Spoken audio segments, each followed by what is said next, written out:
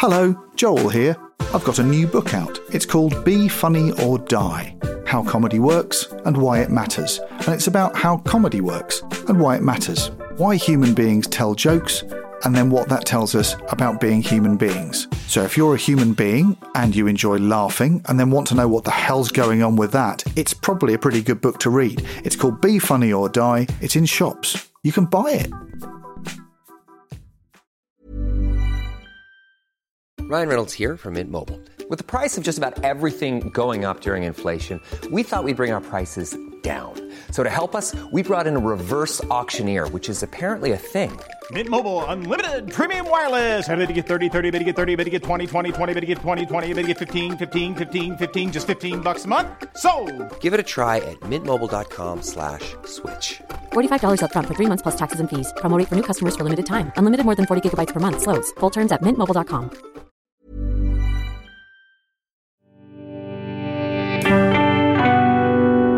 Cheese and pickle.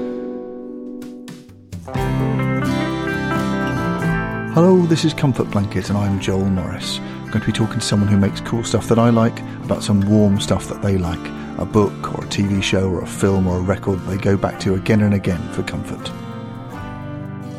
This time I'm talking to the actor and writer Jim Howick. Jim is a familiar face to a whole generation from his work with Horrible Histories and is now providing one of television's most important current comfort blankets in the form of Ghosts, which he writes and stars in as Pat the Scoutmaster. Jim also did things like Yonderland and the film Bill and appears in other people's work. He's recently been in Bridget Christie's The Change. He's in loads of stuff and he's lovely, and he has chosen for his comfort blanket the film Withnail I.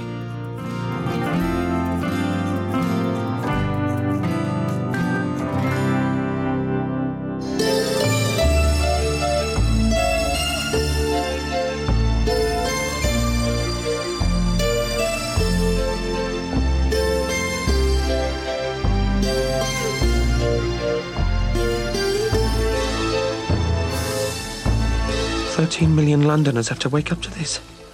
And murder, and Albrian, and rape. And I'm sitting in this bloody shack and I can't cope with Withnail. I must be out of my mind. I must go home at once and discuss his problems in depth. Hello, Jim. Hi. Hello. Welcome to the pod. Thank you very much for having me. Have you brought something lovely for us to look at? I have, indeed. I would like us to look at Withnail I. Withnail I. Fantastic idea. I can't believe no one's done it yet. I can't believe it. We've had so many of my favourites pass by, and I couldn't believe it when you told me that this hadn't been done before. Not been claimed, but definitely a comfort film. A film people watch again and again and again, and probably watch in their heads. Between watches, it's running in your head in the background if you're a fan, isn't it? It is. It's constantly there. It's so universally loved. I'm so pleased to be able to plant my flag in it. The Howick crest. You claim this now. This is yours. Which would be, I don't know what that would be. Maybe a martini, and in the background, maybe a rotisserie chicken or something. Get the College of Heralds to run that up. That's perfect. We've just run out of wine. What are we going to do about it? I don't know. Oh, God. I don't feel good. My thumbs have gone weird. So when did you first see? Is this a student film? Because it is for a lot of people. Totally. So when I first saw this film, I was 18 and I just moved from my hometown of Bognor Regis to Wood Green, which in the 90s was still quite a troubled area. And I was sharing a studio flat with a fellow drama student. He introduced it to me because he's got sort of older, cooler sisters. My sister's cool, but his sisters were goths and stuff, so, you know. Right, cool, yes. A bit more alternative. In the hierarchy of sisters. Yes. I feel unusual. I think we should go outside. It was like a 4D experience. There was cheap wine, there was sort of a bit of hash, and I was completely blown away by the sort of sense of romance, I think. Right. We can't go on like this. I'm a trained actor reduced to the status of a bum. Because it romanticises that extremely grubby lifestyle. Yeah, it's a kamikaze lifestyle. It's a boozy, self-destructive, romantic lifestyle that I was, fair to say, indulging in and certainly looking forward, because I actually watched it before I even started the course. Right. So I was just going down to sort of for the first week. Our course was delayed and we didn't start until October. So for the first couple of weeks, I was just sort of milling around Camden, where it's set. September. It's a bad patch. I was totally living that lifestyle to an extent, obviously not quite as extreme. Yeah. I wasn't drinking lighter fluid, but it was Lambrini. Yeah, so it was close. sort of the same. Yeah. The same stuff. Even the wankers on the site wouldn't think that. That's worse than meth. Nonsense. This is a far superior drink to meths. The wankers don't drink it because they can't afford it. For a lot of people, what it puts on screen is a version of your life that you kind of aspire to and are frightened of at the same time. I must have some booze. I demand to have some booze! It felt like when I first watched it that they were a bit older than me. Again, I was a student and they graduated. And it had that feeling that you got when you watched Grange Hill. You go, oh, is this what life's going to be like? Is this what the older kids are doing? Yeah. It was a bigger kids movie going, is that what's to come for me? Totally. And obviously in all its glory and all its wit and debauch and swagger, but also in its filth and desperation and misery. Totally that. It was a film about growing up. And actually within those, whatever it is, an hour and 43 minutes, you have, certainly the first act, it feels like a survival movie. And I'm a sucker for a survival movie. I love a survival movie. You know, Arctic with Mads Mikkelsen, very fine actor. It's in Camden. We got any embrocation? To rub on us, you fool. We can cover ourselves in deep heat and get up against the radiator. Keep ourselves alive till 12. I love The Revenant. Lots of people didn't. Yeah. I loved it. In fact, the first time I saw The Revenant, I was so hungover that the moment where he sort of climbs into the dead carcass of the horse, I was actually really jealous because it looked really sort of comfortable. I wish I was inside a dead horse instead of Enfield Cineworld. And why has my head gone numb? Yeah, I love a survival movie, and it feels like that. The idea that they go to the pub and have this crazy itinerary. We're going to get into the pub at opening time. We're going to get wrecked. Then we're going to eat a pork pie. All right, this is the plan. We'll get them there and get wrecked. Then we'll eat a pork pie. I mean, that is my sort of plan, even now. Then we'll drop a couple of 7s or 50s each. Means we'll miss out Monday but come up smiling Tuesday morning. First time I watched it, I didn't know what it was going to be. It's very hard to remember what it felt like to watch Withnail I without knowing Withnail I. You are cordially invited to spend a carefree weekend in the English countryside. And once you do know the stakes and the world and the language of it and what's going on, then it becomes really comforting because you know what's coming. The first time around I watched it, I think until they got the chicken and they're trying to kill the chicken, I didn't understand what the hell was going on. I thought, what are they after? Where are they going? No one's told me what they're after. Watching it again this time around for this, probably first time in 15 years, I thought, it's really clear. They say what they want, but they talk about it as if it's a military mission. Yes. All right, we're going to have to work quickly. A pair of quadruple whiskies and another pair of pints, please. They talk about it as if it is survival. They over-dramatise their lives. Totally, yes. And I hadn't noticed how funny it was that these drama students, these actors who aren't allowed to act, are then making a drama out of their very banal lives. Right, you fucker. I'm going to do the washing up. No, you can't. It's impossible, I swear. I've looked into it. Listen to me. And that is something it's got in common with Spaced. Yes. The idea that you're living in a film and that you're massively, massively over-dramatic. And that's what's funny about it. We'll see you at the rendezvous. OK, Tim. Good luck.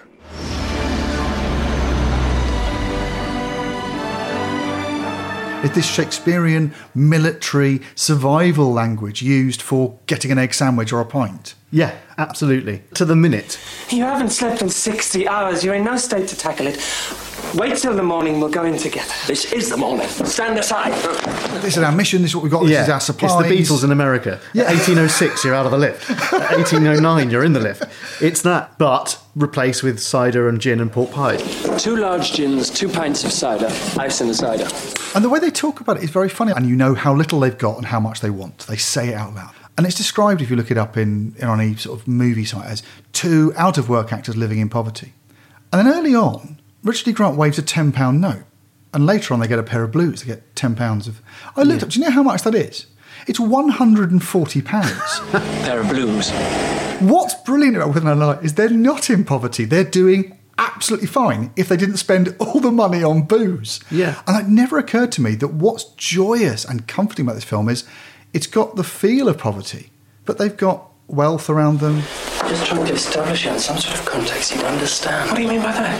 I mean, free to those that can afford it, very expensive to those that can't. They're going to be fine. They're desperate, but also there's a sort of almost a P.G. Wodehouse level of, no matter how desperate this gets, they're of a class and access to money that they're sort of playing at this. Yes. So they're probably going to be okay.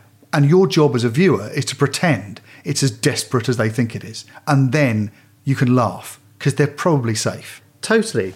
Why don't you ask your father for some money? If we had some money, we could go away. Why don't you ask your father? Can it be so cold in here? There's an awful lot of snobbery in the film. In fact, you know, the reality is that they're living a lie. Yes. When they visit Uncle Monty's house and Uncle Monty inquires on how Withnail's career is going, he tells a load of porkies. Yeah, he says he's very, very busy in film. Very busy, and my agent's directing me towards RSC. You know, and we've just seen quite clearly that he's eaten a raw potato. That's the only food he's eaten, and he's got a sole flapping off his shoe, and he's 30 next month. So it's the idea of how long, because we don't know how fresh they are out of drama school in the film. We don't know that. So it's they've got agents and things. So they've done okay. Yeah, but they're happy to sort of almost live in secret squalor. Yes. If my father was loaded, I'd ask him for some money. Your father's my father, you wouldn't get it. It's funny because it's a film that stayed with me through drama school, through different aspects, almost through different acts, actually. I've got us a bottle open. I confiscated it from Monty's supplies. 53 Margot. Best of the century. So when the film's over and he's left alone, it very much reminds me still of the time when our student house broke up because one of our flatmates got a job in touring Miss Saigon and another one went on tour in Italy and so we had to all say goodbye. Yeah. And that is when life became terrifying. You got the part, man. I got a different one. They want me to play the lead. Congratulations. Being an actor in your 20s is terrifying. You're thrown out into the real world and it's extremely insecure. Very. 4 floors up on the Charing Cross Road and never a job at the top of them. It's financially and also from a pride point of view. You have an awful lot of people telling you, certainly if you come from a working class background, you have an awful lot of people telling you that it beats a proper job. Yeah. And so when it doesn't work out, certainly for the first few years, it does cross your mind, how am I going to sort of sell this? How am I going to sort of pretend that I'm happier than I am? Rather busy, Uncle. TV and stuff. My agent's attempting to edge me towards the Royal Shakespeare Company again. Oh, splendid. You know, luckily, when I was 26, I started working regularly. But when I was working at Ticketmaster, for the second year that I was working at Ticketmaster, there were quite a few people, certainly back at home, who would sort of indicate maybe I should, give it up. Because it's a gamble. It is. I mean, any freelance job is a bit of a gamble. Any job in the arts is a gamble. And any job where there's as much rejection, you do the same amount of work for a job you don't get as a job you do get. And it's one of the things that people don't understand about the arts generally is that you might do really well out of a job. Pay really well for doing that. But no, there were many, many days where you were working just as hard and the pay was zero. I've already put 2 shilling pieces in. No, I haven't got another. And when you look at how it breaks down over a year, you're probably, as people, authors are and actors are, you're probably making minimum wage if you're really lucky. Why wouldn't they see me? This is ridiculous. I haven't been up for a job in 3 months. They've come out of drama school, they're good, I'm going to be a star, he says. They're perfectly good actors. But that makes no difference to their earning potential, and they are living in a strange, numbed depression about the difference in their aspirations and the reality of their lives. Understudy Constantine. I'm not going to understudy Constantine. Why can't I play the part? And that's a very specific thing to your early days as a creative of any sort, a musician, an actor, a writer. You won't be able to pull the money in, and you're just gambling on one thing working out. Yeah. Listen, I pay you 10% to do that. Well, lick 10% of the arses for me then. Hello? And I mean, that's the sort of disparity between the two characters in the respect that scene at the phone box when Withnail is offered to understudy Constantine, the seagull, and he point blank refuses and hangs up on his agent, or his agent hangs up on him eventually. But it's I or Marwood, isn't it? Marwood. You would only know that if you read the script, I suppose, right? Yeah, exactly. He's never referred to as Marwood. It's strange, isn't it? Yeah. But he basically says, well, why not? Why not do it? Why not take the work? Why not take the work, take the money? Apparently they're still seeing people. You want to go to Manchester anyway. Play a bloody soldier. Can't I? I don't know, dude. But there's a pride issue, a huge pride issue. And this, I suppose, not delusionary, but certainly a sense of I should be better. Bastards! You all suffer! I'll show the lot of you! I'm gonna be a star! Probably because he's from a privileged place, this character. Exactly. That is the thing I hadn't spotted with this before. And I watched it thinking, I loved this film. And its sense of swagger and entitlement and wit and language and the sort of languorousness of the world of Uncle Monty and Withnail, that they just swagger about. Money will come from somewhere. There's a very interesting class thing going on in Withnail, in that Withnail and Uncle Monty have a swagger, an entitlement that Marwood doesn't have. And Marwood, by all accounts, represents Bruce Robinson, the director and writer. There's a lovely thing, David Dundas, who's his old flatmate. And David Dundas is Lord David Dundas. He did the music for Withnail. He's the old flatmate of Bruce Robinson. He said the moment that Marwood looks out the window of the Jaguar and pulls his glasses down, flips down those shades, he looks so much like Bruce Robinson that Dundas thought it was Bruce Robinson. So he is representing the writer and director who lived this. Yeah. So I looked up Bruce Robinson and thought, where's his sense of entitlement come from? The swagger. And Bruce Robinson went to a secondary modern in Kent, and Kent's still got grammar schools, still has today. So if you're at a secondary modern in Kent, you've really not come from good stock. You're not even getting the advantages of being able to move socially. He is a complete outsider to this, like a lot of people are when they're the first person in their family to go to drama school. Bruce Robinson has the swagger of someone of enormous entitlement, but it's a 60s version of that where you could be Michael Caine and raise up and have a chance to leave your class. Bruce Robinson is a complete outsider. He's watching these posh, rich actors going, I want to be like them. And he affects their swagger, but he's a hard worker. Mm. And the thing about Marwood is Marwood will take the work. It's a bloody good little theatre. It's not much of a part, though, is it? Well, it's better than nothing. They make you cut your hair off. So what? You'd lose a leg? Yeah. And it's a lovely study of that 60s shake-up of the class system that meant suddenly there's an access to these sort of slightly grand professions that more and more working class kids are getting into. And Bruce Robinson, I never realised, and it changes the way you watch Withnail, is an outsider to that. And he's watching these posh, entitled people and wondering at them. And it depicts that moment of change really, really well. Absolutely, yeah.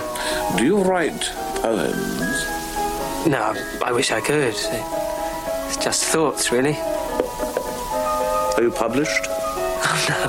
When they were welcome, I mean, you know, there was the Everyman Theatre in Liverpool and the Royal Court Productions, David Hare Productions. And so it felt like they were welcome in that world.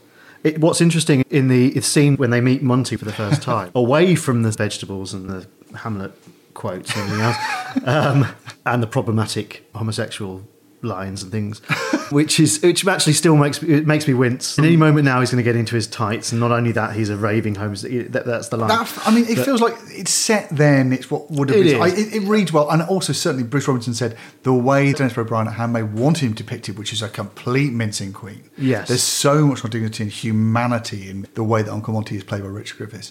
He's definitely a real person who's really suffering and tortured. It's true. It's not Absolutely. Quite it's as outsider more really from my sort of perspective, watching a sort of beloved film. The same thing happens in The Big Lebowski. There's a couple of lines in that as well.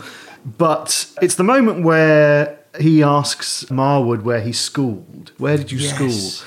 And Withnail isn't specific. He says he went to the other place. Where did you school? He went to the other place, Monty. Oh, he went to Eton. Which must mean Eton. Yes. Otherwise, anything else is completely incomprehensible to Monty. They exist in a world where that is normal, where that brilliant way that anyone really posh, you met really, really posh people, they assume you are also really posh. It's a strangely generous thing. But also born out of never having met anyone who isn't really posh. Yes, absolutely. But it opens up the idea that there is a boundary to get past. The fact that they're whispering to each other in Latin, an entirely new language, dead language. It's their code. Yes, it does feel their that code. Yeah, and you feel the various different factions that existed in British culture at that time. Yeah, and the blurring of them that has been represented by hippiedom and everything being shaken up, and then Monty representing an older world, but a world in which he is not quite free to exist. Yeah. The 60s have come along and he's sort of stealing love and sort of half closeted and sort of half out, pretending that the boys who are coming out to Crow Crag are like his sons as the farmer. Yeah. He's up there with his son. Yeah, oh, that's him. All the subtext is there to sort of say this is a strange world that is being left behind by the liberal 60s into the 70s. And that's why you mustn't hold back. Let it ruin your youth as I nearly did over Eric. It's like a tide. Give in to it, boy. Go with it. It's society's crime, not ours. I'm not homosexual, Monty. Yes, you are. Of course you are. You feel that these things are changing, and watching it again with fresh eyes as an adult and realising this is all in there. Yeah. And perhaps it's not quite as liberal as we remember. Yeah. And it's set at a time of change. The idea being that they've had this high watermark, Danny the drug dealer says, that is also in Fear and Loathing in Las Vegas, where Hunter S. Thompson looks down over from a high vantage point and sees that a tide mark has washed up and is about to wash back, and culture is about to go back to where it was. Yeah. The greatest decade in the history of mankind is over. And as Presuming Ed here has so consistently pointed out, we have failed to paint it black. This feeling that for a minute there was a possibility that the world would change. And both Danny and Uncle Monty give speeches of great regret that the world is changing. Yes. So this is the last time this will be possible. Maybe the last time it will be possible to be this elegantly wasted. Oh, my boys, we're at the end of an age. We live in a land of weather forecasts and breakfasts that set in, shat on by Tories, shovelled up by Labour. And here we are, we three, perhaps the last island of beauty in the world.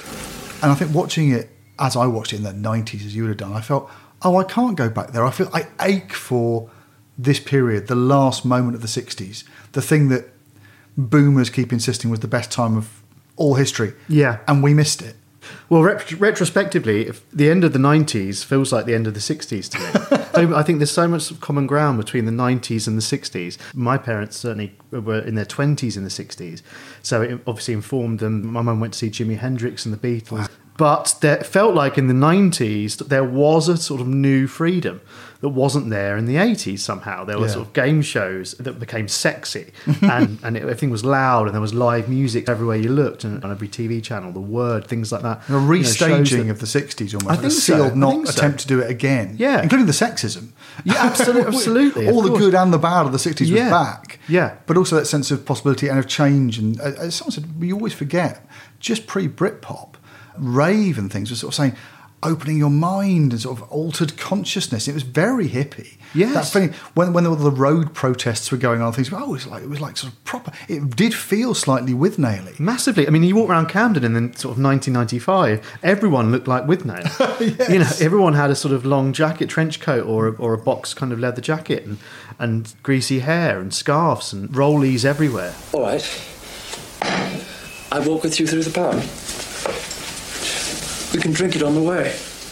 Watching the film, I just felt like I was sort of immersed in that world anyway. What I think it does do, Withnail, is touch that moment that we've all had where we're all broke, all starving, all aspiring, and all knowing that it might not work in our lives, you know. And for one of them it does not, definitely, and for one of them it might. One of the things that Withnail promises is that even if you are living a terrible, terrible, low-quality, low-budget, desperate lifestyle, you will be an absolute hero. You are the hero of your situation. And it's got that in common with that kind of charity shop wit of Jarvis Cocker, that you could be in crap clothes, but you'll be the wittiest guy. Very 90s promise that you didn't need to have loads and loads of high-fashion clothing. You could just survive in a sort of grungy existence and be the hero of your own story. Oh, we don't look the same as you, and we don't do the things you do, but we live around here too, oh really? And that is immensely appealing and very comforting, especially for someone who is self-dramatising. My dad will pick up the boxes in a week, and he's going to do something about the car. Absolutely. I drove a Skoda for sort of 1996, and it was one of those old sort of Soviet Skodas where you could light a fire underneath it. Skoda's new Super Estelle puts a man in the street and his dog on the road. And Skoda was literally a joke. It was a playground joke. Jasper Carrot used to do jokes about them and things. Yeah. But I wanted one to drive into sort of counterculture, and it was vomit green, and it had the boot was at the front, and the boot would buckle when you drove it. But that's how much I wanted to not care about what anyone thought. I mean, the thing about Withnail is that, yes, the building next door to them is being knocked down. They've got a scuzzy car. They're living off coffee in a bowl. But they seem at ease with it. They're having a fucking good time, it seems. Yeah, I don't just mention Jarvis Cocker. It feels slightly common people-y. Yeah. That there's a drama and an elegance to the slumming in it. And there's no sense in which they are not desperate. But you know that at any point they could spend some of the booze money on food. Yeah, exactly.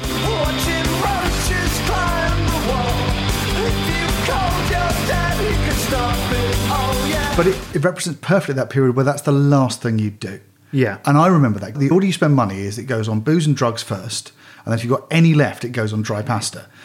It's that perfect student analogue that I think a lot of people come to the film as students because it kind of feels like student living. Yeah, absolutely. The romance of student living, the poverty tourism. It's a bit Young Ones. Yes. The same appeal of going, exactly. Oh, Mum and Dad have told us to wash up. We've stopped washing up. There are things in there. There's a tea bag growing. They've told us to eat properly. We've stopped eating properly. Apart from a raw potato, it's the only solid to have passed my lips in the last 60 hours. This is what it feels like to be left on your own, to look after yourself. And the answer is, well, priority is cider first. And also very specific orders of drinks, but no food. Yeah, absolutely. Well, it's when Monty comes into the picture that we start thinking about food. But up until then, it's a raw potato and a pork pie. So I think it's definitely poverty tourism. It was the most depressing period of my life. You'd stay in the Spread Eagle till about 3, and then you'd come back and have a couple of bottles of wine, and then you'd start again. A lot of drinking was done. A lot of drug taking was done. And then I came back one day, and then I wrote it in the introduction to the first script of Withnail, and I literally wept on the boards, and I just found it amusing, made me laugh. The predicament of a thespian in crisis. But also this idea that I'm quite happy with this lifestyle. This lifestyle is sort of fueling some sort of inspiration. Yeah. Affecting a bohemian lifestyle. Well, it's the end of the party, isn't it? Yes. The film begins at the end of the party. The party is the 60s. This is the end of the mess. Not just the party, not just the end of the decade, but the end of the bender.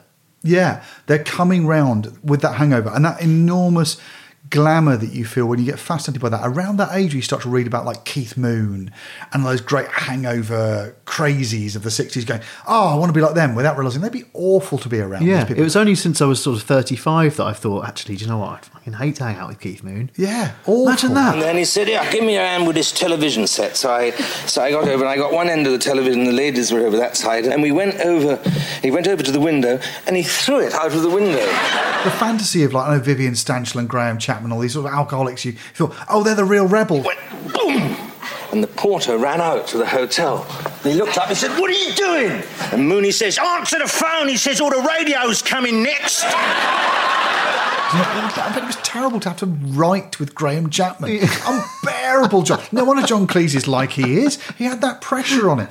Yeah, the romance of the wasted person, the elegantly wasted person. And, yeah, the idea, this is... Harry Nilsson, though. So go down there and I introduced John as Brandy Alexander. Next thing you know, there was these burly characters throwing us in the alley, you know. I'm a big Nilsson fan, but as the more I read about it, the more I go, yes, quite a selfish man. The older you get. The less romantic it feels. But this is a film that really taps into that feeling of that party looks sensational. It's a film that when you first watch, you're sort of looking up at these characters. They're sort of like your older brother's mates. Yeah. When you get to our age, you don't start looking down, but you start to empathise with their psychological trappings. I have of late, but wherefore I know not, lost all my mirth. You forget that they're very young. This is their first film. Bruce had never directed before. Paul had done TV, but I don't know that he had actually made a feature film, and I had certainly never done. I'd done one small TV part before that. To the extent that Uncle Monty, I looked up, he's 39. Richard Griffiths is not even 40. Wow. So these are people who are exactly that generation that were finding that the whole world was arranged for them, the young in the 60s. And they're just about to go into the 70s, and the 70s and the 80s are going to be nowhere near as much fun to be young in. You say that the rot started in the 60s. The kind of impact that the permissive society, all those permissive ideas which were then pouring out. People must seek work, and I believe they are. Children who need to be taught to respect traditional moral values are being taught that they have an inalienable right to be gay. We will never abandon our belief in God. And they're at the end of that, and they've seen this opportunity to be wasted and crazy and profligate and waste their talents and waste everything, but so sure that their talent is enough to make them spectacular. It's not insignificant that my very favourite moment of it when I was a kid was him on the top of the mountain shouting, "I'm going to be a star. You'll all suffer." And that's exactly what it feels like at college, where you go, what if I came out and I was spectacular? And you don't know what you're going to be. No. And maybe that's the agony of Withnail, is they're about to find out who they're going to be. Yeah. And the hidden pain is that Withnail, who's based on Vivian McCarroll, who's Bruce Robinson's old flatmate, is going to die. I really feel Withnail's not going to make it. I do worry that the greatest performance he will ever give is to those wolves at the end. And I think there's a tragedy to it, that born out of the fact that you know the guy he was based on didn't make it. That I think Bruce Robinson, even if you don't read that yourself, there's a feeling of it in there somewhere, that this might be the greatest two performances he gives, might be on the top of that hilltop, and when he does Hamlet. To quite literally a captive audience. Yes. What a piece of work is a man. How noble in reason, how infinite in faculties, how like an angel in apprehension, how like a god, the beauty of the world, paragon of animals. And yet to me, what is this quintessence of dust? I've never thought of it like that. I've never thought that here's someone on a clear downward spiral, and it seems so obvious now. I always hoped that this would be the U-turn for him. Yeah, maybe that's... And that he would either go back to his mum and dad or, but he's 30. So that's something you have to consider. In the 60s, a time when that was already an old dad. Yeah. If you did want to do that, So... Yeah, he's chosen to trap himself in a profession that if he hasn't made a name for himself by now, he might not. Yeah. Man delights not me. No, nor women neither. No women neither. Maybe the sense of hope in this film comes from the fact that Withnail's greatest performance is being Withnail. His existence, his performance for the ladies in the Penrith tea rooms. Balls. We want the finest wines available to humanity. We want them here, and we want them now. This swaggering Richard E. Grant performance, that's Withnail's starring role. His starring role is in his own life, which you get the feeling is Bruce Robinson's relationship to Vivian McCarroll, a man who would never amount to much as an actor, but made a huge impression on his friend to say, this guy was witty and sensational and fast and hilarious. You had any training in the martial arts? Yes, as a matter of fact, I have. Before I became a journalist, I was in the territorials. Do you know, when you first came in, I knew you were a services man. You're watching him give the greatest performance of his career, and it's being alive. Yes, it's true. He's still the clown, the school clown, which sort of takes me to the music, actually, because I think the music's so beautifully set up. It's so beautifully skewed. What I love about the music, the original music, obviously I love the soundtrack anyway, Hendrix and King Curtis and the rest. But the original music is mostly a melancholic guitar motif. Yeah. But it's caked in a circusy pipe organ facade. Yeah, it's all dressed up it's in a big tent. Yeah, exactly. It's the melancholic clown underneath the makeup.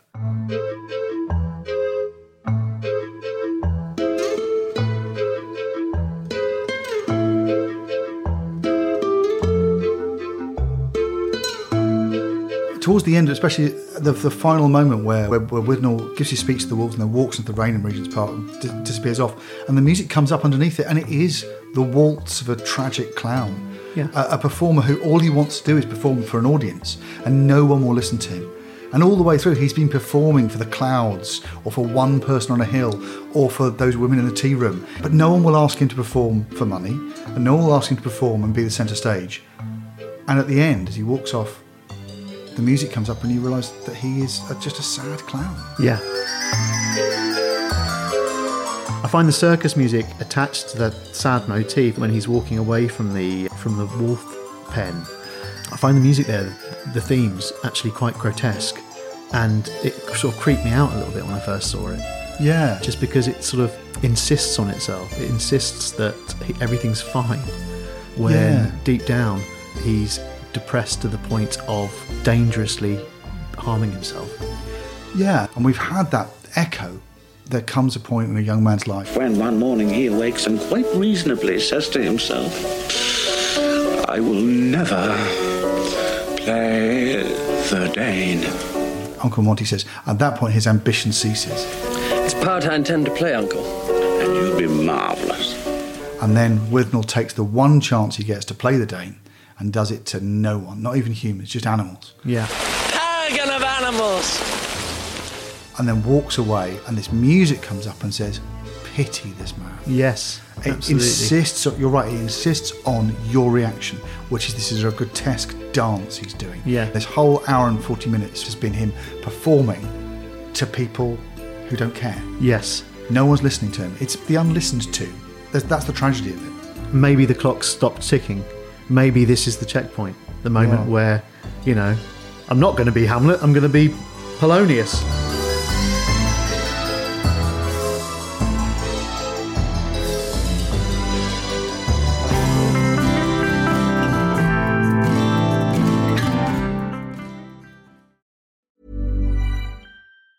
Hey, I'm Ryan Reynolds. Recently, I asked Mint Mobile's legal team if big wireless companies are allowed to raise prices due to inflation. They said yes. And then when I asked if raising prices technically violates those onerous 2-year contracts, they said, what the f*** are you talking about, you insane Hollywood ass f- So to recap, we're cutting the price of Mint Unlimited from $30 a month to just $15 a month. Give it a try at mintmobile.com/switch. $45 up front for 3 months plus taxes and fees. Promo rate for new customers for limited time. Unlimited more than 40 gigabytes per month. Slows full terms at mintmobile.com.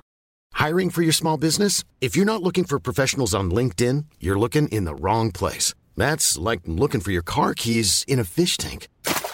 LinkedIn helps you hire professionals you can't find anywhere else, even those who aren't actively searching for a new job but might be open to the perfect role. In a given month, over 70% of LinkedIn users don't even visit other leading job sites. So start looking in the right place. With LinkedIn, you can hire professionals like a professional. Post your free job on linkedin.com/people today.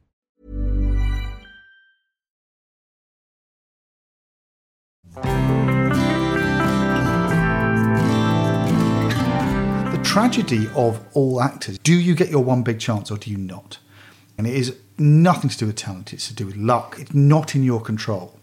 This is a desperate job, and one in which very often the situation with Uncle Monty is the only way of getting through. That as Bruce Robinson found, that sometimes you'll be abused by powerful men or find yourself very vulnerable and exposed and taken advantage of. They're acting it out. Yes. And yet you're laughing all the way through at these desperate clowns. Yes, absolutely. It's interesting how, even with Withnail, the idea of sort of financial freedom comes into play. He never mentions the cigar commercial to him. Yeah. It's not highbrow enough. Yeah. So the thing that he's desperate to find out about, the thing that's actually sort of driving his anger in the first act is the idea that he hasn't heard back from a cigar commercial audition. Much more of this I'm going to apply for Meals on Wheels. What happened to your cigar commercial? That's what I want to know. What happened to my cigar commercial? The promise of the 60s was we'd all be able to express ourselves and all be able to be artists. We hope to make a thing that's free, where people can just come and do and record and not have to ask, could we have another microphone in the studio, because we haven't had a hit yet. If you want it. I was thinking, watching it this time around, first time I'd watched it since watching Get Back, the Beatles documentary. Right. The guy who yells, "Get in the back of the van!" Yeah. Get in the back of the van! He is representing the same forces of behave yourselves, hippies, as the policeman in Get Back. I'm afraid, honestly, it doesn't really it's got to go down, otherwise it will be some arrests. No, I'm not threatening you or anything. I'm telling you what's going to happen. Who, when the Beatles are playing on the roof and going, hey, it's the 60s, we can express ourselves, the answer is, no, you can't. Well, we can't speak of opera to turn the sound around so they can hear themselves playing, you know. Well, can you turn it off? Yeah, okay. Turn the PA off. It's true. Will you get back in your box? What Danny the drug dealer represents and what Withnail and Marwood represent is the world of the Beatles, of Apple. Yes. Of, we'll give you money to do anything. Self-expression is everything. Hey, the hippies, it's all going to work. They did run the one ad with the picture of the one-man band saying, send us your tapes and things, and we got billions of them. The tragic thing is, of course, we never found anything through that route that was any good. Quite apart from all the other ideas, people who wanted money to levitate or something totally bizarre. And then what the other forces of, whether it's the police, who are saying, behave, you can't go and get drunk and drive up the M1. Are you refusing to fill this bag? I most certainly am. Or whether it's Uncle Monty, the forces of the past, are saying, we're about to reassert control. And when Danny says they're selling hippie wigs in Woolworths, it's all over. Stop insisting that the world's going to change. They're selling hippie wigs in Woolworths, man. And I think that's the sadness in the theme of Withnail, is that these people were told, this decade, as long as you're talented and ambitious, you'll do fine. And they don't get it. For Christ's sake, Withnail, stop laughing. This is a nice to be fish. Will you stop laughing? They want to throw us out. Maybe the rocket was always made of papier-mâché and it was all just dressing up. Yeah. This idea of rock and roll, of Merseybeat, of psychedelica, of a revolution, these kind of themes that were passed through the decade of the 60s, maybe it was all just dressing up. I remember having conversations with my dad about the 60s, and he saw some incredible acts, some amazing artists, but he said it was pretty shit, actually. The food was crap, everyone was smoking, there was no deodorant, you know, you walked into a pub and it just stunk. It's just like the little things that are every day. What he remembers about the 60s, he said it was not quite as romantic as most people like to remember. There's a great story about George Harrison going out to Haight-Ashbury, the sort of San Francisco, the hippie dream, to go and see how the hippie model of society would work. And he came back and said, You know, I went to Haight-Ashbury expecting it to be this brilliant place, and it was just full of horrible, spotty, drop-out kids on drugs. It was lazy people laying around and not washing. And you must remember this is a handmade film, so George Harrison is involved in the making of it. This is him saying, this is what it felt like a bit. I mean, you know, that Summer of Love, a lot of that was bullshit, really. Maybe it was just a big fancy dress party. Yeah. With really, really good music and drugs. I'm making time. They're selling hippie wigs in Woolworths. Maybe they were always selling hippie wigs in Woolworths. Maybe I'm sure before then they were probably selling Beatles wigs in Woolworths. Of course they were, and aping every single thing and exploiting every single sort of fashion movement throughout that entire decade. Now, you'll like these. You'll really dig them. They're fab and all the other pimply hyperboles. I wouldn't be seeing Dad in them. The dead grotty. Grotty? Yeah, grotesque. Make a note of that word and give it to Susan. I feel that Withnail and his desperation with the cigar commercial is offering us a window into perhaps the realities of the 60s. Love. Everybody needs it. Love with pop cards. London is a country coming down from its trip. We are 91 days from the end of this decade and there's going to be a lot of refugees. Prophets in it, the two people who give the big speeches, which is Danny and Uncle Monty, they're both views of changing times. The old order changeth, yielding place to new, and God fulfills himself in many ways. And soon, I suppose, I shall be swept away by some vulgar little tumour. And Danny's one is this huge regret that we have, as presuming he had said we failed to paint it black, we had this big chance and we blew it. And the answer was because it was never really there for us. Why is it so comforting? Is it just that it's lovely to see that someone else has been there too? when you're feeling a little bit blue and depressed to go, even the 60s were rubbish. Yeah. Well, I think it's the very human desire to decompress. I think that it's something that we all have. Where exactly have you two been? Holiday in the countryside. That's a very good idea. What I love about the film, what I find so comforting about the film, is obviously the way it looks and everything else, but it's just the very linear story. You never leave the protagonist. Yeah. You're there the whole time. And it almost feels like it's in real time. When the second act begins and they embark on the journey up to Cumbria, you feel like it could be almost Nuts in May, which is another big comfort film of mine, because it's quite slow.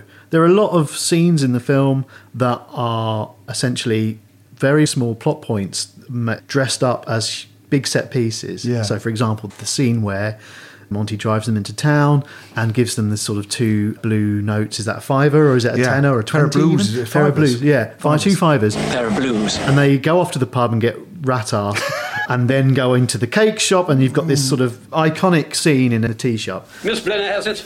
Telephone the police. Really, that plot point is so that so that Marwood can phone home and check in with his agent about Journey's End. Wasn't that a thing? Apparently they're still seeing people. It's very minimal. Very minimal. There's not really any plot point there at all. The story is tiny and very, very simple. And basically, it's a move up and a move back. They go on a journey. They go somewhere new. If you listen to Bruce Robinson talking about the edit, he said they kept saying, "Can we lose this bit? Can we lose that bit?" And he went, "Can we lose Danny the drug dealer?" Well, if you lose Danny the drug dealer, you might as well lose Uncle Monty. Because no one is a supporting pillar of the plot. They weren't going to give the money for the Making Time drive back to London. And he said, well, if you're not going to show the drive back, then don't show the drive up. Here comes another fucker. And he had to fund it out of his own wallet, £30,000 of his own money, to film the Voodoo Child return drive. Oh, no! Closing part of the M1, I would imagine. Any scene is removable. Yeah. But that also means that every scene is essential. And the other lovely thing about it, for a meandering, plotless film, it keeps your interest. It is edited really tightly. It is not a boring or slow film, even though nothing happens. Yeah. Someone has gone through and made a lot of very wise decisions, which again I think is why it's a great cult comfort film, is that the next thing that's coming along is going to be as great as the thing you're watching now. You don't want to lose any scene. So I imagine as an edit, it was quite a hard thing to do, because you could cut everything. You could, absolutely. Do you think you could tell me where I could buy some Colin wood? You have to see my son. He runs this farm. Where is your son? Up in Topfield. You can't miss him. His legs bound in colophane. What I love about the second act is we've already established that they can't survive in their own environment. Yes. How are they going to make it work in the Lake District? And the answer is trying to shoot salmon from a river, or using plastic bags for boots. Completely unprepared. They can't kill the chicken. Yeah. How do you make it die? It almost feels like you're with them on a weekend away. When they go for walks, you go for walks. Yeah, yeah. When they go to the Crow and Crown. Brilliant name for a pub. You don't see the sign, but it would be so funny. The Crow and Crown. Crow and Crown. It's nicotine stained, looks like the inside of a lung. That's how it's described. And I would love nothing more than to have a pint in there. Yeah. Or just hunker down for the evening like they do. I just feel like I'm away with them the whole time. We'll have another pair of large scotches. And you're enjoying watching them. You're right about its slight Nuts in May quality. It does feel like a really, really good high quality TV play. Yes. But filmed with all the lovely richness of those great handmade films that look great, like The Missionary and things. It's filmed beautifully. And filmed like a drama, not like a comedy. It's not brightly lit. It's not overacted, though the acting style is huge. It's very real and very grounded, and not joke heavy, but dialogue and line heavy. It feels like a lovely thing to watch. And part of the enjoyment is that you're not as cold as they are. And you're not as hungry as they are. So you are observing them. Yeah. We've gone on holiday by mistake. We're in this cottage here. Are you the farmer? Stop saying that, Withnail. Of course he's the fucking farmer. And you mentioned earlier on about survival. And this is something that occurred to me watching it this time. It never occurred to me before. There are no women in it, apart from Mrs. Blenner Hassett. Yeah. And it's a very male cast. Yes. But they are constantly threatened by men. Look at him. Look at Jeff Woad. His head must weigh 50 pounds on its own. By masculinity, by rage and anger. Get in the back of the van! And competence. I can bring you some logs up later, but I've got the cows and that to feed first. Like the poacher. You want working on, boy? By violence. I'll murder the Perius! They are feminised men because they are ponces. Ponce! They're actors. And it's a film in which every man in it who you're following is very unmasculine. I have a heart condition. If you hit me, it's murder. They can't use the gun properly. They're really not prepared for survival. There's a man on the mountain. Why he's up there, fuck knows. They're constantly threatened, even to the extent they're threatened by a randy bull. Show no fear. Just run at it. Well, that can't be sensible. Can it? The bastard's about to run at me. Well, he's Randy. Yes, yeah, I know he is. Wants to get down there and have sex with those cows. Shut up. They are not people who can survive male aggression. Yeah. Imagine the size of his balls. Imagine getting into a fight with a fucker. And they are not suited to survive. Maybe it's the farmer. At 2 o'clock in the morning. It's the killer. He's come to kill us. What are we going to do? And it hadn't occurred to me that it's incredibly comforting and enjoyable to watch deeply unmasculine men. We have to tackle him. You stay in bed, pretend to be asleep. He'll go for you. When he does, I'll jump on his back. No. It'll be too late. I'll be knifed by then. Yeah. If I'm just saying this, throwing this out there, if you are a deeply unmasculine man, these are my people. We mean no harm. They can't throw and they can't catch. And I bloody love that about them, that they are as crap as I would be in the same situation. And it's very funny to watch. Yes, absolutely. Having to cope with that sort of atypical alphaisms. If I hear more words out of you, I'll put one of these here black pods on you. Don't threaten me with a dead fish. What's interesting is that, you know, they're in the comfort of their own flat. I say the comfort of their own flat. In the squalor of their own flat, they are happy to perform for each other. Yeah. And certainly after they're caught out in the pub and they're threatened in the pub by the sort of burly Irish dude. What's your name, Mac? Fuck! They try and perform their way out of that. I have a heart condition. And then from that point, every sort of stranger they meet, the landlord in the Crow and Crown, the punters in the tea shop, they make up phony existence. So Withnail says, I was served in the army, I was in the forces. Yes. And I don't necessarily think it's just to get a free drink. I think it's just to play someone else. We are multi-millionaires. We shall buy this place and fire you immediately. Yes, we'll buy this place. And we'll install a fucking jukebox in here. Ivan Hoyle stiffs up a bit. They're constantly insisting they're not who they are. Listen, we're bona fide here. We're not from London. Because they know it's unacceptable. Yes. And actually, I'm wondering if this is one of the reasons it appeals to students. Because one of the things that happens as a student, you go away from your home and you're safe in your college or your drama school or your art school or whatever, university. But you have to go into the town. And in the town, everyone hates you. So very often you keep your voice down. You don't try and attract attention. The worst, most hated students, the student grant type students, are the ones who draw attention. And there's always the risk that someone is going to lamp you. Absolutely. And Withnail really sums up that experience of when I've had a couple of drinks, I might be flamboyantly attracting attention. And it's a real student feeling that you're kind of unwelcome in the real world. Yeah, it's true. It depicts that brilliantly. My drama school has moved from where it used to be. It's moved down to Peckham now. And there is a distinct lack of students being loud in Wood Green High Street and sort of jetting down the street and doing pliés in the pub and sort of singing their drink order. Because that's like absolutely what it was like. It was like sort of fame was happening in North London. And I genuinely miss it. But there was safety in numbers. You were sort of safe with yourself and you could coexist in the outside world as long as there was more than one of you. We're in danger. We've got to get out. What are you talking about? I've been called a ponce. What fucker said that? They have each other, they can look after each other, there's a defence in there, but the way that Marwood is very hypersensitive to how loud Withnail is. Little tarts, they love it. Listen, I'm trying to drive this thing as quietly as possible. If you don't shut up, I'll get stopped by the police. There's a feeling that this kind of behaviour, this very almost Julian and Sandy noisiness, which was supposed to be permitted by the 60s, that you could be flamboyant and big, has a cost that society won't let them do it. And they're always up against these very frighteningly competent men who are their enemy. And then also they're threatened by an incredibly effeminate man. You are a toilet traitor. Yes. Who is also a threat to them. Because the 60s didn't exist, Joel. That's, yeah.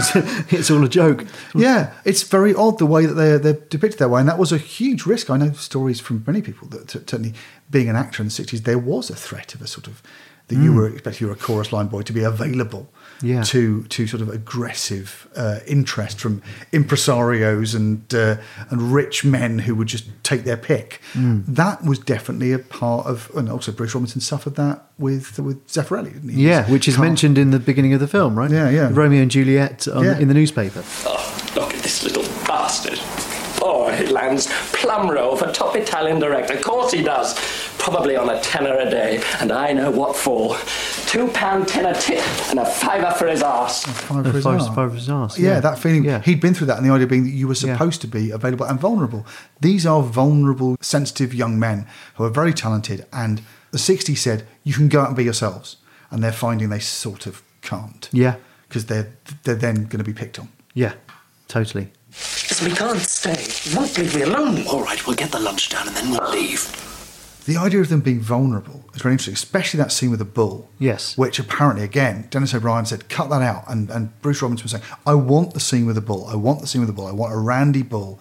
The countryside, masculinity, sexuality to threaten them. This thing wants sex with them. And they're going to run away. It's basically Uncle Monty again. Yes. They're constantly in a state of things are hammering at gates and windows to get in and get them.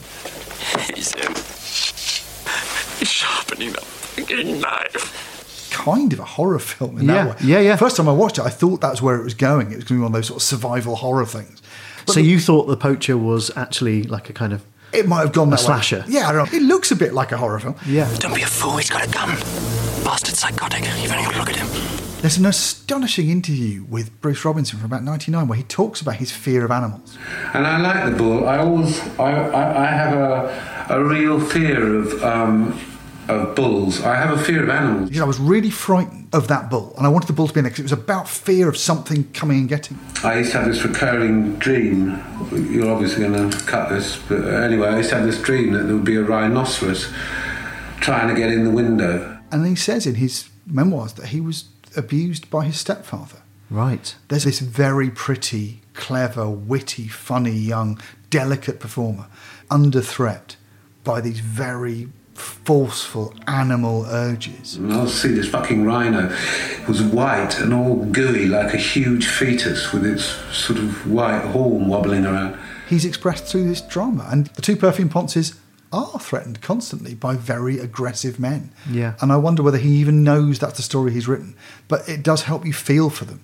And I think it is one of the secret stories of Withnail is about two delicate men. You said it's a survival story. Yes. How will they survive? The threat appears to be that energy. Very interesting. A coward you are, Withnail! An expert on bulls you are not!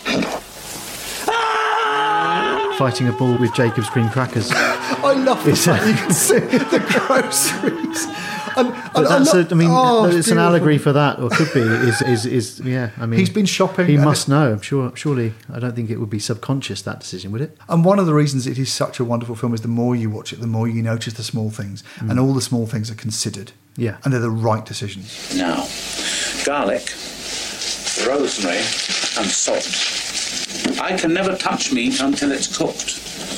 As a youth, I used to weep in butcher shops. Garlic, rosemary, and salt. I still use that to this day. Whenever there's a leg of lamb, every spring.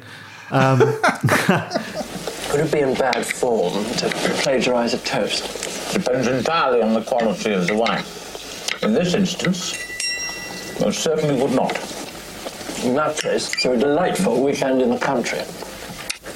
Oh, splendid. When Monty turns up, the look of the film completely changes. It does, becomes a light film. The cottage looks like it's had a makeover. Yeah. And he's only just arrived in the dead of night. There's bacon on the grill. You can hear a fry-up cooking. Breakfast in 10 minutes. All of a sudden, it's a functioning world. A grown-up's turned up and someone's looking after them. Yeah. He's going to revitalise himself and you're going to finish the vegetables. I don't know how to do them. Well, of course you don't. You are incapable of indulging in anything but pleasure, am I not right? They can indulge themselves because there's a minder there. It reminds me of when I used to go home at the weekend when I was a student and really enjoy my mum's cooking, whereas before perhaps I didn't quite so much. And if she said, "Oh, it's cottage pie tonight," I'd be like, "Oh God!" But I used to love it, and we'd have a bottle of red wine, whereas I'd been drinking sort of aftershock in the week. and it just, as you say, you as an audience feel so safe when Monty turns up. Yeah, because he keeps a sensational cellar. A sensational cellar. The moment their quality of life goes up, and he brings safety, and then you realise that's come at the cost of Withnail betraying his friend, because Withnail will do anything to keep that comforting blanket around himself of privilege, and it comes with Monty. Yes, absolutely. If you think you're going to have a weekend's indulgence up here at his expense, which means him having a weekend's indulgence up here at my expense, you've got another thing coming. Withnail uses Monty. I mean, Withnail uses everyone.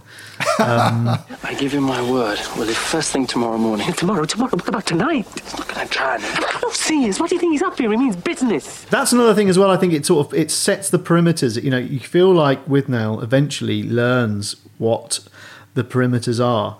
Like, he believes, I think, that he's doing the right thing. Yeah. Get the house at all costs through whatever means yes necessary. I know what you're thinking, but I had no alternative.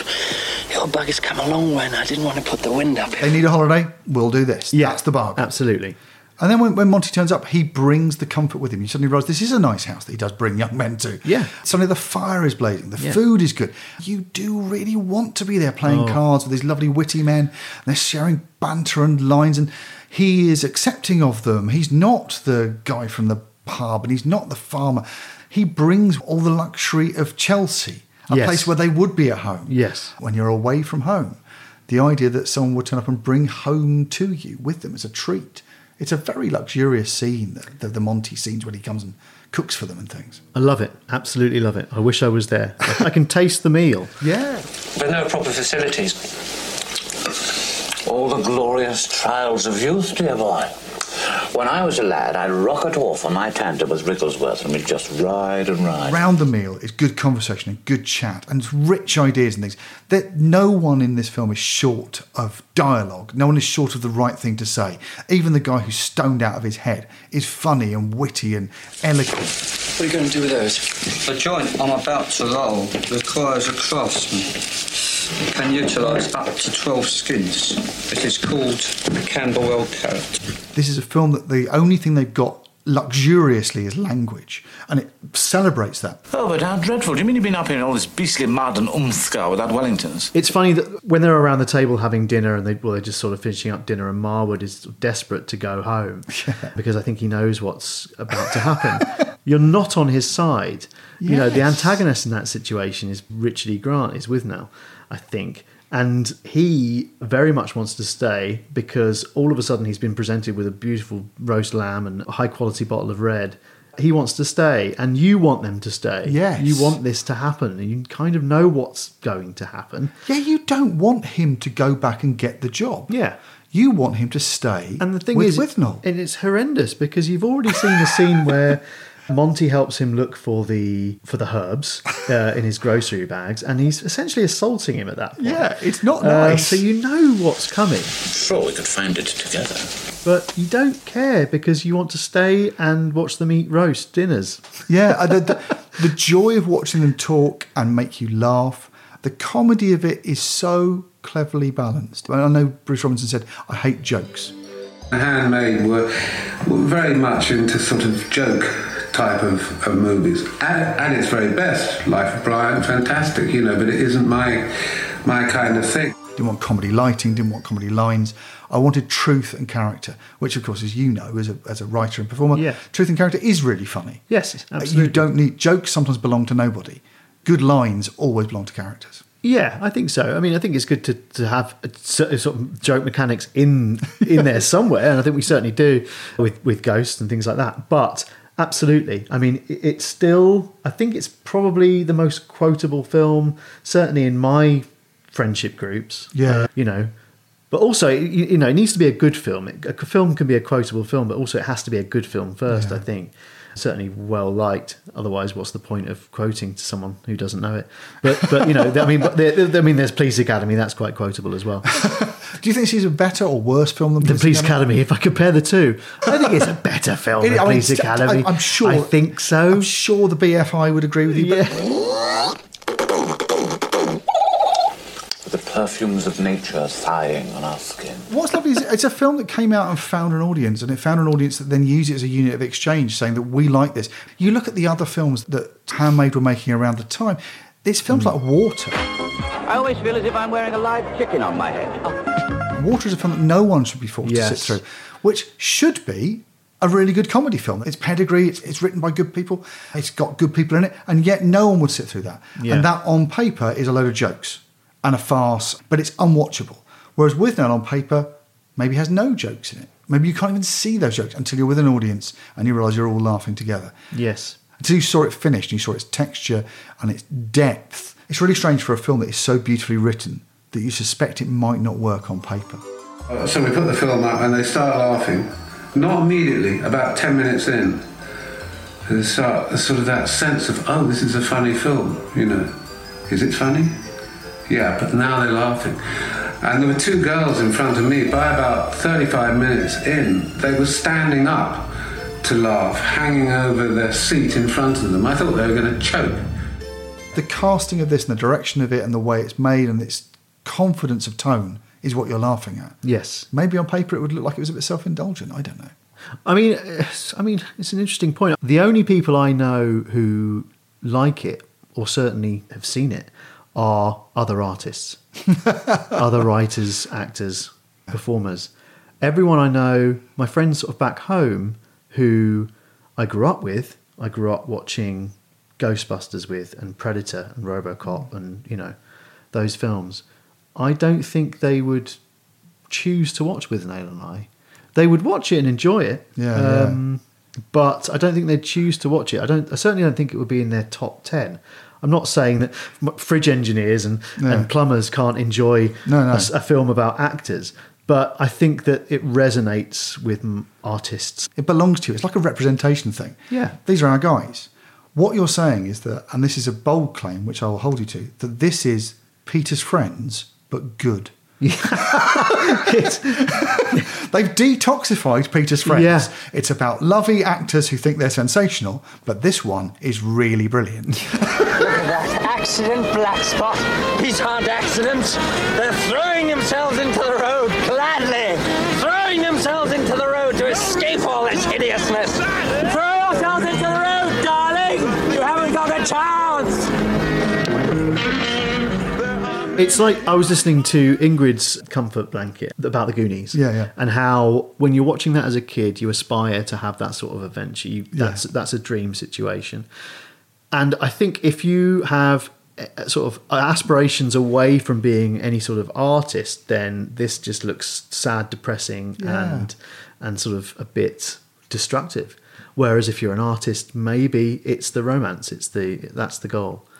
What a wonderful thing, because that then puts it in a very strange and elite group of films, which I'm now thinking of and thinking of so warmly about. Everyone will have their own version of this. I think this about the film Frank.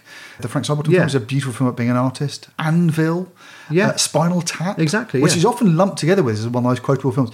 They're all films about the pain and stupidity of trying to make art when you're a bit of an idiot. Yeah. And maybe that's what's beautiful about this. Yeah, it's completely out of your hands. Often you're just sort of tearing down a white river. But if you're not an artist or that way inclined, I'm not saying this film won't resonate with all non-artists, of course, but I'm saying perhaps you have a greater understanding of the plight of artists when you are one, and that sometimes the plight is a challenge, a gauntlet that you must run in order to get there somehow. I don't know. That really links in with what we were saying about, say, this is a self-imposed misery. Yeah. They have got enough money if they don't try and numb all the pain with booze. They have got enough money if they don't spend it all on drugs. The life they've chosen for themselves of poverty and desperation might look like us, poverty tourism, pure Jarvis Cocker, pure common people. But that is the life very often of people who've chosen to not have a regular, secure income in order to do something mad and creative. They found themselves trapped here, but they've trapped themselves in that place themselves. Yeah. This was their decision. Yes. Maybe that speaks to you.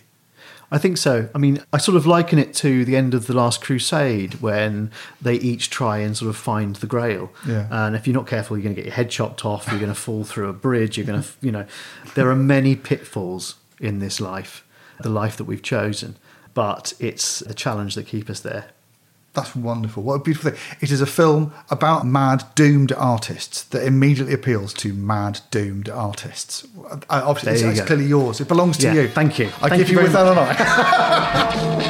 Are you out of your mind? Pull over, you haven't got a license. No, I'm making time.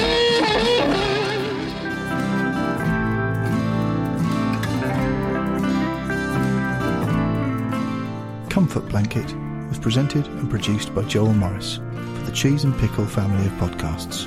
Find us on social media and don't forget to like and subscribe.